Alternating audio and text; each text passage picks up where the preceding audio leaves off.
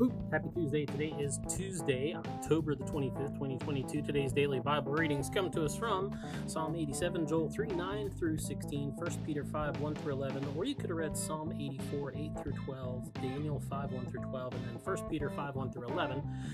I'm going to look at Daniel 5, 1 through 12 because it's a two-parter. It goes on tomorrow, too. There's going to be some exciting stuff. But I want to start by talking about this kind of phrase. Well, not kind of, it is a phrase. It's a figure of speech that we all use a lot, and we say, you know, the writing is on the wall. We use that phrase to talk about things, bad things that are about to happen. We really like to use it about people, right? Rarely about ourselves, but we like to use it against people that we think are about, or we hope are about to get, you know, their comeuppance, so to speak. By it, we mean to say that anyone can clearly see the pending outcome, the impending doom of someone's actions or choices. You know, like, why are you surprised? You know, the writing is on the wall, duh. So that's how we use it, without a lot of understanding of even where it comes from, which, you know, this story. So yeah, the writing's on the wall. That's what's going on in this story. You've got this guy, Belshazzar, and he's, you know, God's not happy. And so as he's having his big fancy dinner party, he all of a sudden notices that near this lampstand, this hand comes out of nowhere and starts digging into the plaster on the wall and writing words. So yeah, the writing is on the wall. But what if you can't read? And that's literally his problem. He can't read what's on the wall. It's not in a language he understands. You know, there are these words there, but he has no idea what they say. And nobody around him has any idea. They can't read it either. It's not like just, you know, poor Belshazzar is stupid and illiterate.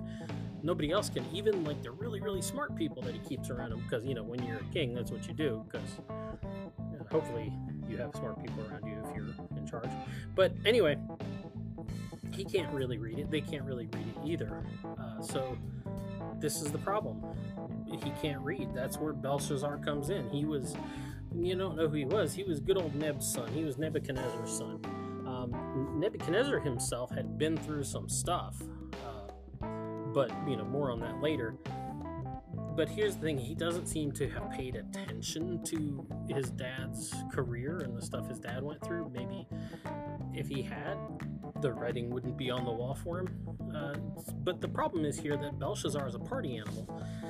So, you know, Bel has a party, and everyone is like, hey, should I stop at the Walmart and get some Solo cups? And he's like, nah, I found some cool stuff in the garage that my dad brought back from, you know, that time that he, you know, conquered Jerusalem.